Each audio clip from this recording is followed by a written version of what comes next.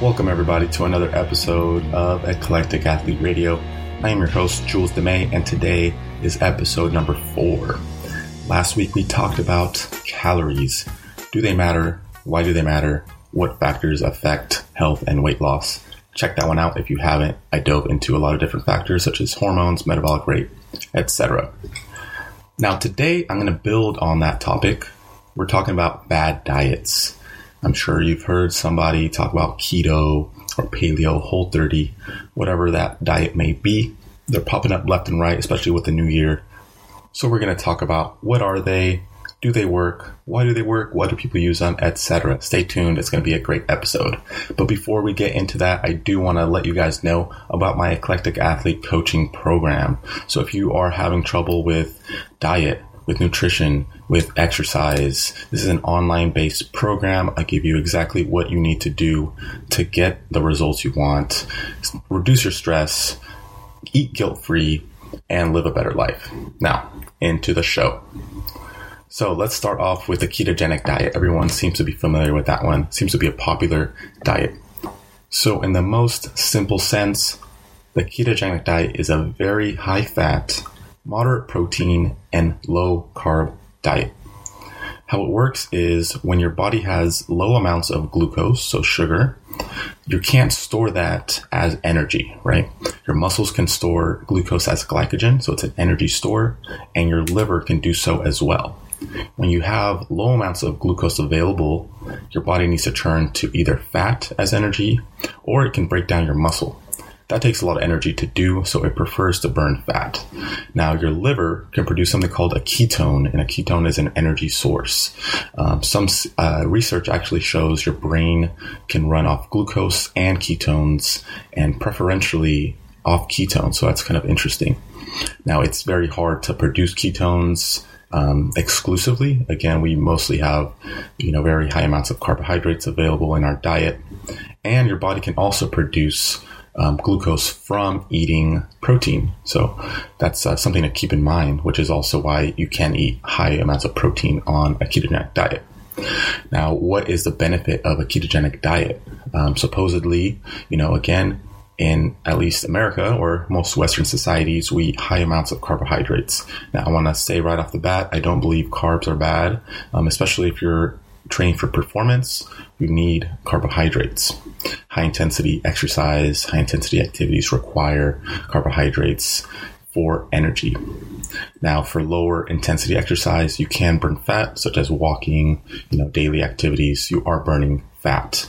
That is kind of a misconception, though. Just because you're using fat as fuel, that doesn't necessarily mean you're burning body fat, which is kind of a complex topic.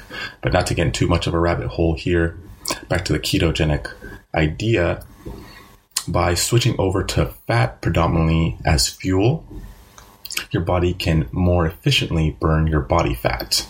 So by cutting out carbs, you eat high amounts of fat, and subsequently your body starts utilizing its own fat stores as fuel. Now, is it actually good for fat loss?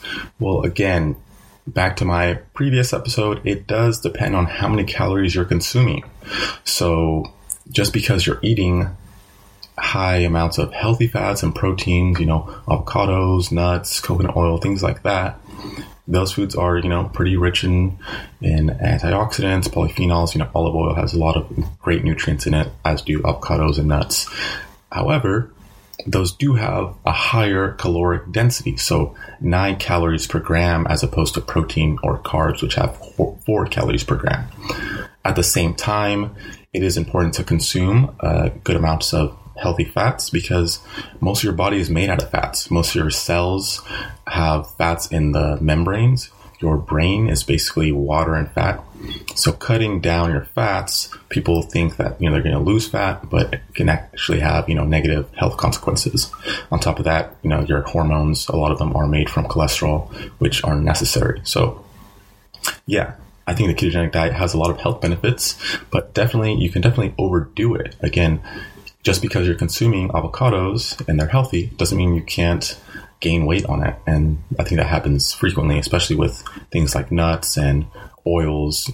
People tend to drizzle them too much or continue to eat, handfuls of nuts thinking that, oh, they're healthy, I can just eat as many of them as I want, which again, if you're going for health, that may be, more along the lines of that. But if you're going for weight loss, you still have to keep that energy balance.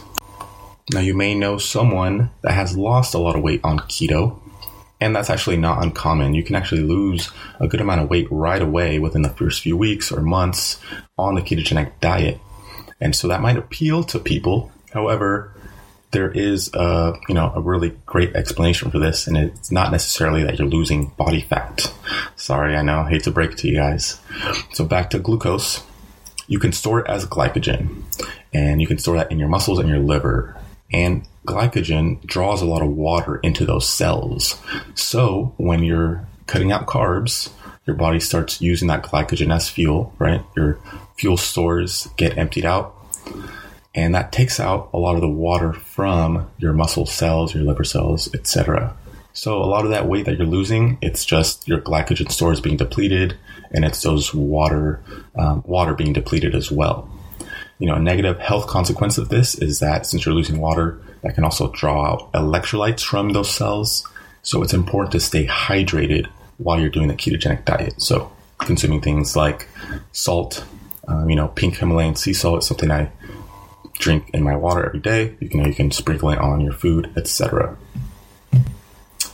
Furthermore, it does take a long time to actually get into ketosis. There are things like keto strips, which you can pee on. There's breathalyzers, which you can breathe into, and you can also test your ketones in your blood. So unless you do those, you won't really know if you're in if you're in ketosis, and that's when you actually are producing the ketones to give you the fuel. So until you get into ketosis, you might feel, dizzy, nauseated, and that's just because, you're not used to using fat as fuel, and it takes a while to get into that state. So just to recap, you have to eat high fat, low protein or moderate protein, and very low carbs to get into ketosis and to do the ketogenic diet successfully.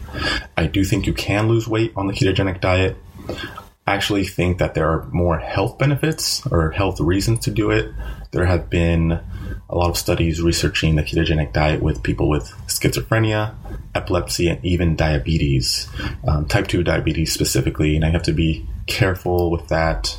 Again, I just want to reiterate, I'm not a doctor. I'm not giving you medical advice. Speak to a dietitian or to your doctor before trying this out, especially if you have a pre-existing condition. But again, the research has been shown to eliminate some of those symptoms or improve those symptoms while on the ketogenic diet.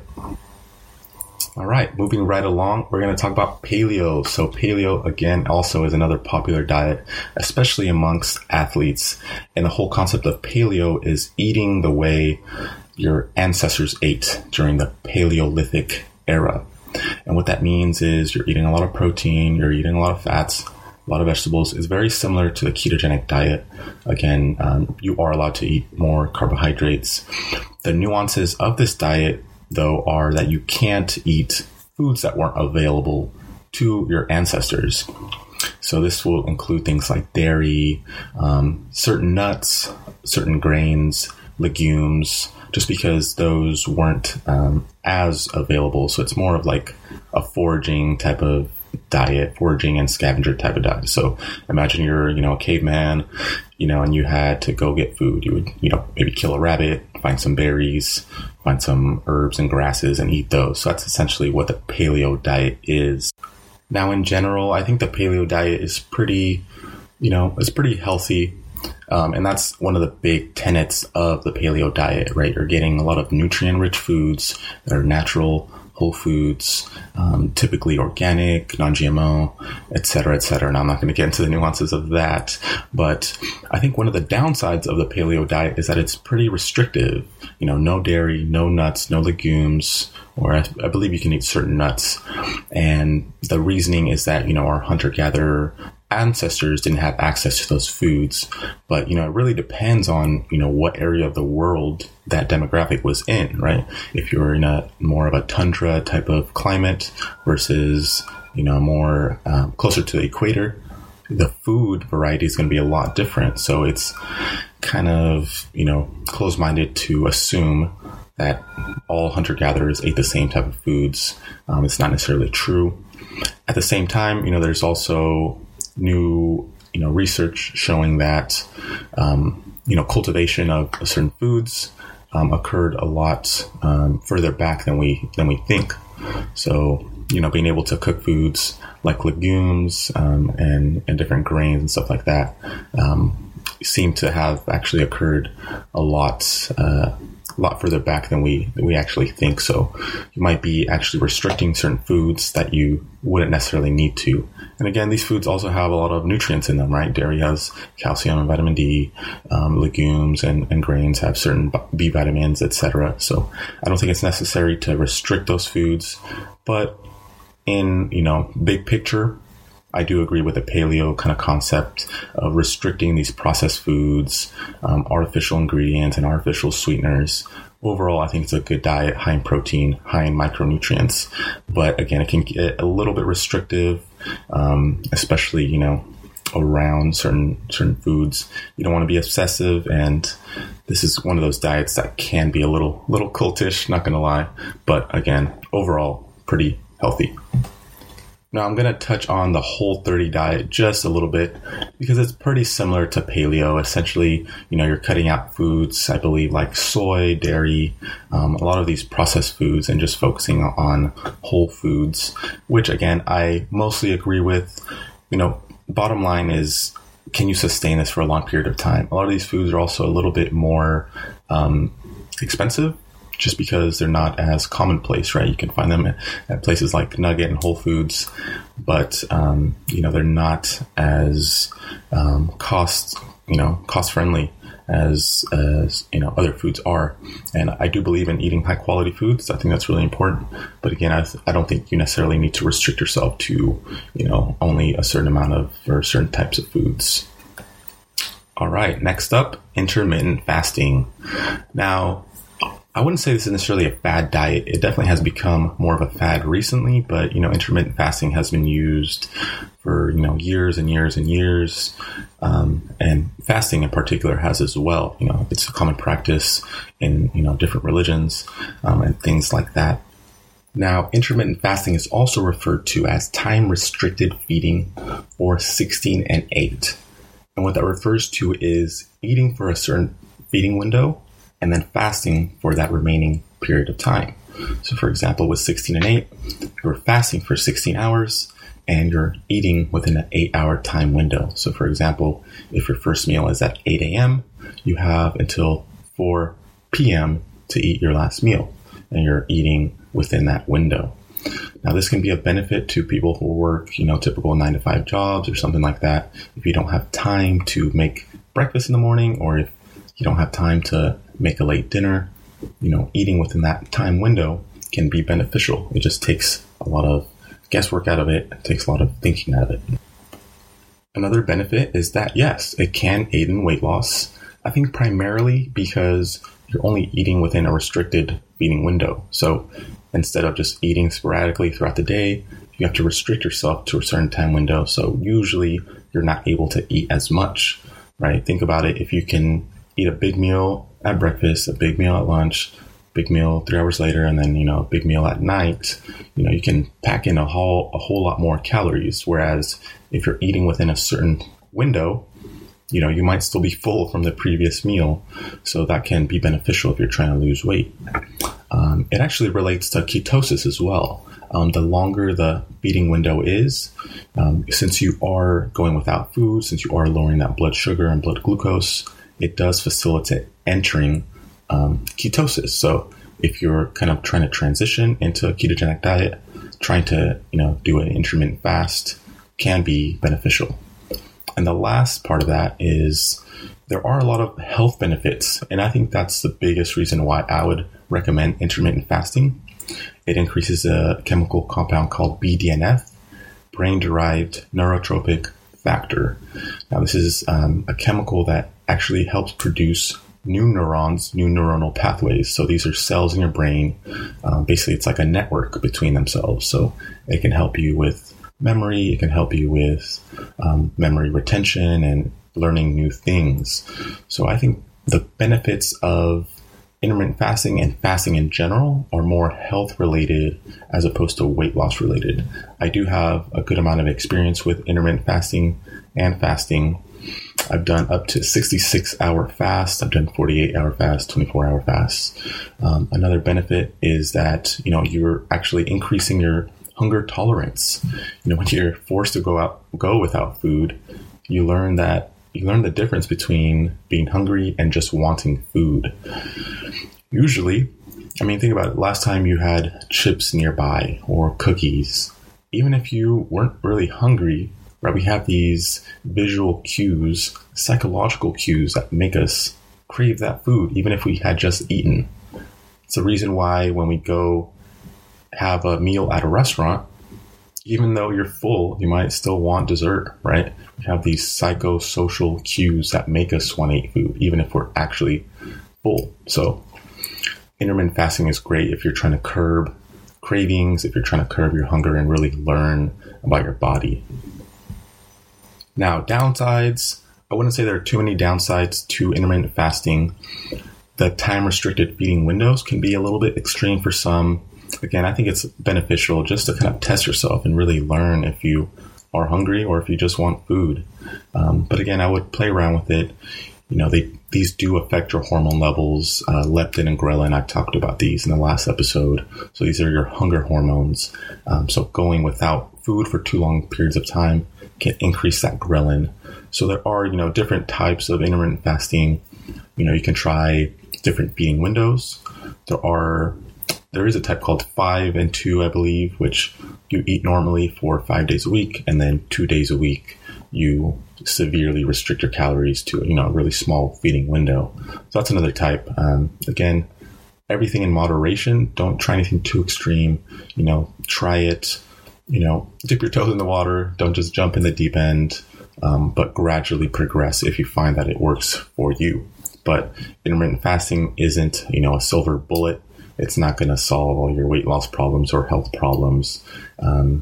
In conjunction with exercise and good sleep and healthy habits, it will help you out, though, in my opinion.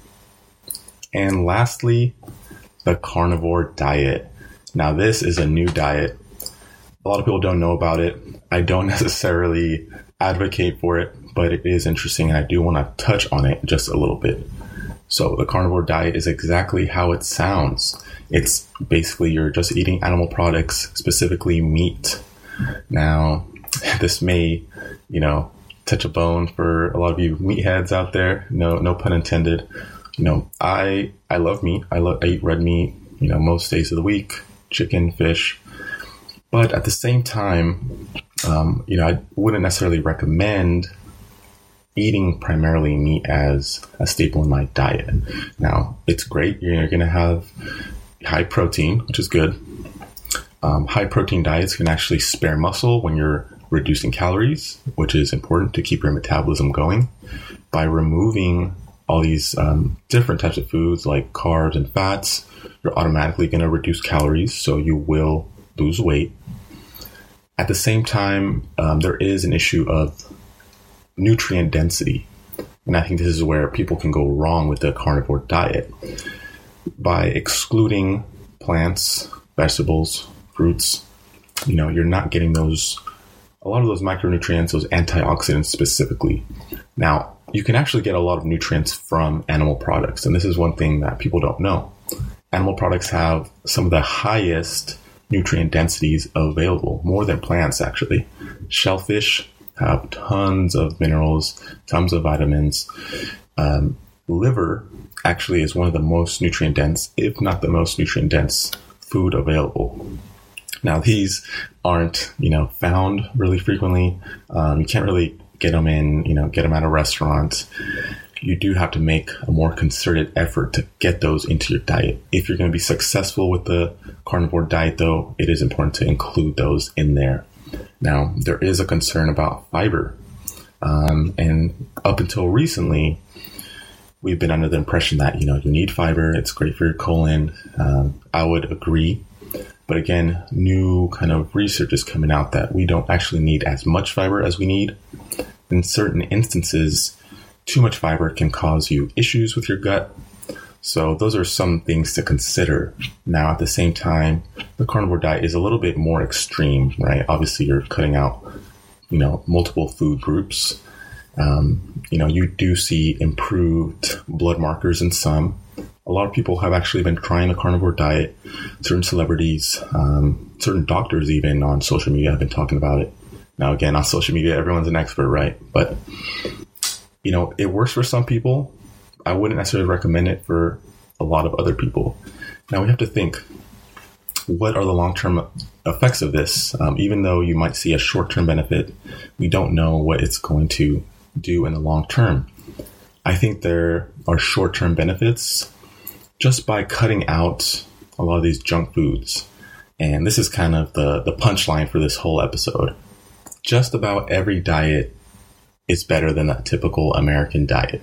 If there's one good thing about any fad diet, is that it cuts out, in general, they cut out processed foods, artificial ingredients, paleo, Whole30. They're focused on eating whole foods. Ketogenic diet is focused on eating less carbohydrates. So, pizza and burgers and chips, you're cutting those out. Those are, really high calorie foods. Even the carnivore diet, even though you're only eating meat, you are cutting out all these other fatty foods. Again, pizza, hamburgers, which I love, by the way. The downside of these is that they are really restrictive. I think that to be successful, you have to have things in moderation. The downside of all these diets is that they're so restrictive that they're not sustainable long term. Now, if a diet works for you and you can maintain it for a long period of time, I say in general, go for it. Now, the one thing that we don't know is what will that effect be on your body long term.